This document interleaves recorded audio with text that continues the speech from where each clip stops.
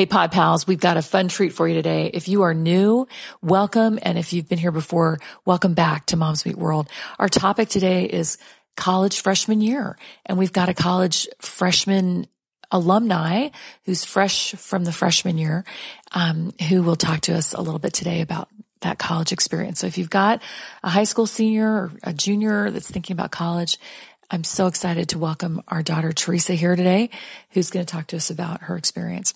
So, Teresa, darling, tell me, what did you find most surprising about going off to your freshman year of college? Most surprising? That is an interesting one. So I obviously went at a weird time, because I graduated class of 2020 and then started college that year, the same year. So COVID was a big impact. Obviously there was like a lot less partying and, like fun, the things that you associate with a traditional freshman year. So I can't give like a super good insight on that. But I think, of course, there's less partying anyway because she was at Brigham Young University, but fun partying without the chemicals. but I think the most surprising thing was,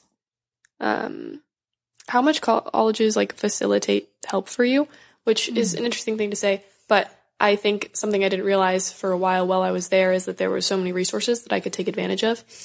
Be it like doing reviews with my TA or stuff like that. Like, the university I go to offered a lot of, helpful tools, and things that you could use to do better in school or, just get help in general. And I think that I'm glad I realized that later on, but I wish I had realized it sooner because there's a lot of things that universities offer that you can take advantage of.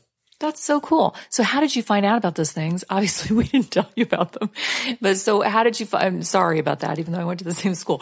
But I didn't mention that. But so how did you find that out? And then also, then what was your process in getting to them? I mostly heard about things from friends, just like a lot of universities offer free counseling.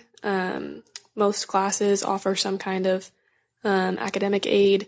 And I'd usually hear about it from friends or even people I didn't know very well, just in passing. And then obviously freshman year, at least at BYU, you have like a peer mentor. I did a very bad job of keeping in contact with mine. And if she ever hears this, please know that I'm sorry. At least you had one. I didn't even know that wasn't a thing. But once I was talking to her, she was a great resource on finding different things that would give me an advantage on campus. That's so cool. Did they have career counseling? Is that what you meant? Did you have career counseling? So with every major, it's different, I assume. I applied to the astronomy and physics major before I actually like started attending BYU. And I got accepted, and I did have, a advisor who was just someone who was further along in the program than me. And obviously I didn't talk to them a lot because it was only freshman year, but, I did get to communicate with them about like, what my course load was going to look like in the future and how the program worked and stuff. And I think they offer that for most majors at most universities. I think that's pretty common. Interesting. That's awesome. Okay. So let's talk about, before I go to the next topic, actually, is there anything else you want to say about academics? Anything about maybe if you were talking to your past self and getting ready, or to someone who's starting now, what are some good tips academically, some things to know about if you're going to succeed in college as opposed to high school? Take your courses seriously. It's really easy to get distracted freshman year because there's so much happening and everyone's meeting new people and having a really good time. And I think it's just really important to remember that like your grades are final. This is going to affect your overall GPA. I think I definitely could have worked a little bit harder than I did freshman year, but luckily I was able to have a pretty good handle on things.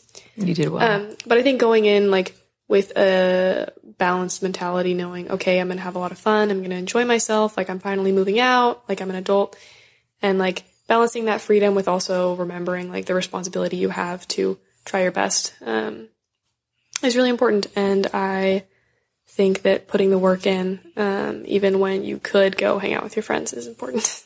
Yeah, it's finding that balance, isn't it? And sometimes that balance is tricky, but I think that's great advice.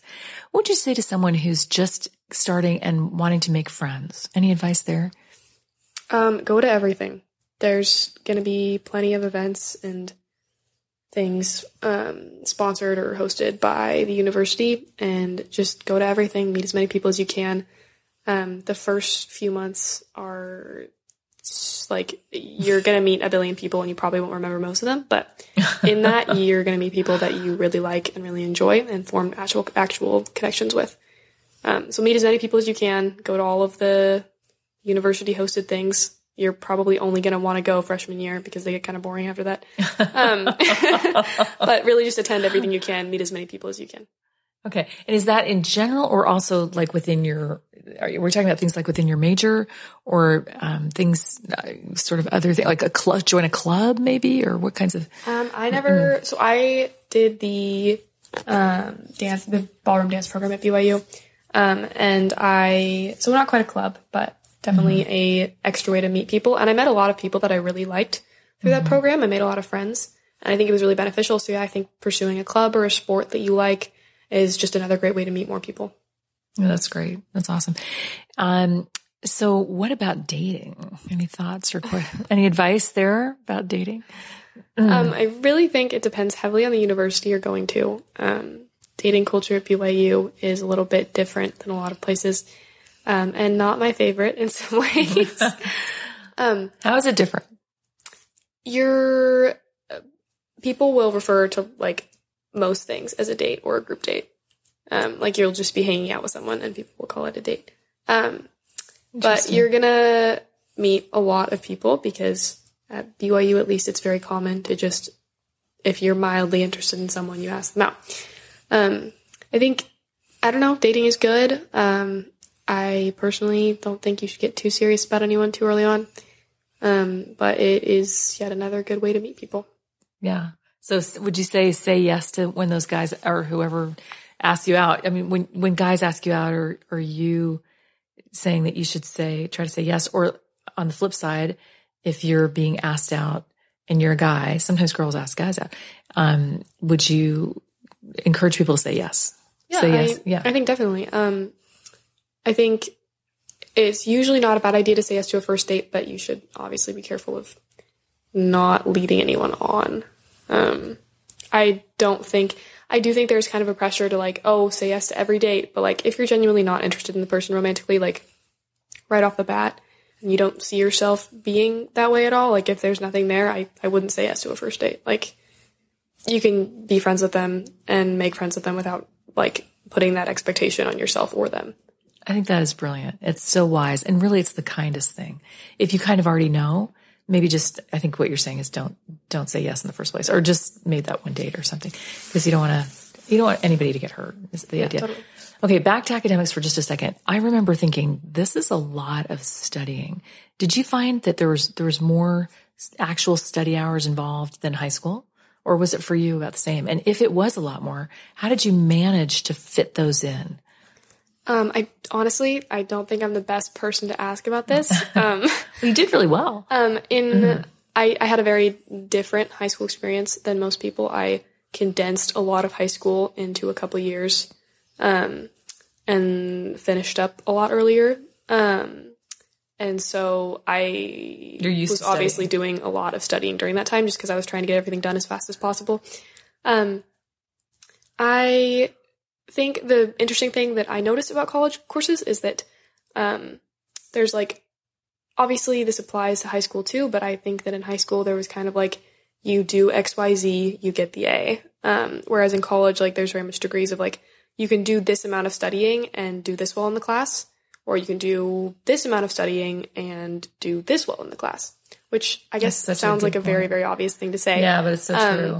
But I did feel like that was like more heavily focused on. I feel like in high school, if you met the minimum, you got the A. And I feel like in college, if you meet the minimum, you can get like a decent grade. But if you want the A, you have to try a lot harder, at least in most of my courses. I agree. That difference between even a B plus and an A, I remember feeling like was a pretty big jump of time. Yeah, there's definitely the amount of time you spend, I think, correlates a lot more heavily to how you do in college courses. Yeah. And so would you just sort of set aside, like, I'm going to go to the library from this time to this time, or was it just whenever you could fit it in? Yeah, I spent a lot of time at the library. I think freshman year, I spent a lot of time trying to figure out what worked best. And so there was a lot of like I would try scheduling out a week really detailed, or I would just kind of play it by ear. I spent a lot of time with my friends, and so it got a little complicated when I tried to schedule everything out because my schedule would get messed up a lot. If someone texted me at like midnight and was like, hey, it's a Friday night, like, let's watch this movie all together. And I was like, oh, well, I was going to study. So I think having like a loose idea of how much you want to get done in a week is at least like what worked for me. Like at the beginning of the week, just I would schedule everything out and be like, okay, I need X amount of time for this thing and I'll fit it in wherever I can. I honestly, this isn't like advice, but I personally would like to probably be more structured as I continue, just because the courses in my major are going to get progressively harder and I'm going to have to get a lot more done. But just when I was like trying to go out and have fun with friends, I would just make sure I knew what I had to do and when I needed the time, when I would have the time to do it, and then get it done. But I didn't want to schedule anything too strictly because I wanted to be able to go do stuff. Yeah, totally. Okay, that's really interesting. Now, this interview is taking place right after, I guess we're still in COVID, but you really were sort of peak COVID historically. How did that affect your experience in college? So when I first got there, it was pretty intense. Most things were pretty locked down. And then as it continued, like I stayed for spring term at BYU, and as time went on, like restrictions became a lot less, especially because BYU is in Utah, which is a lot more lax. And most of my friends were all vaccinated, and that really helped. But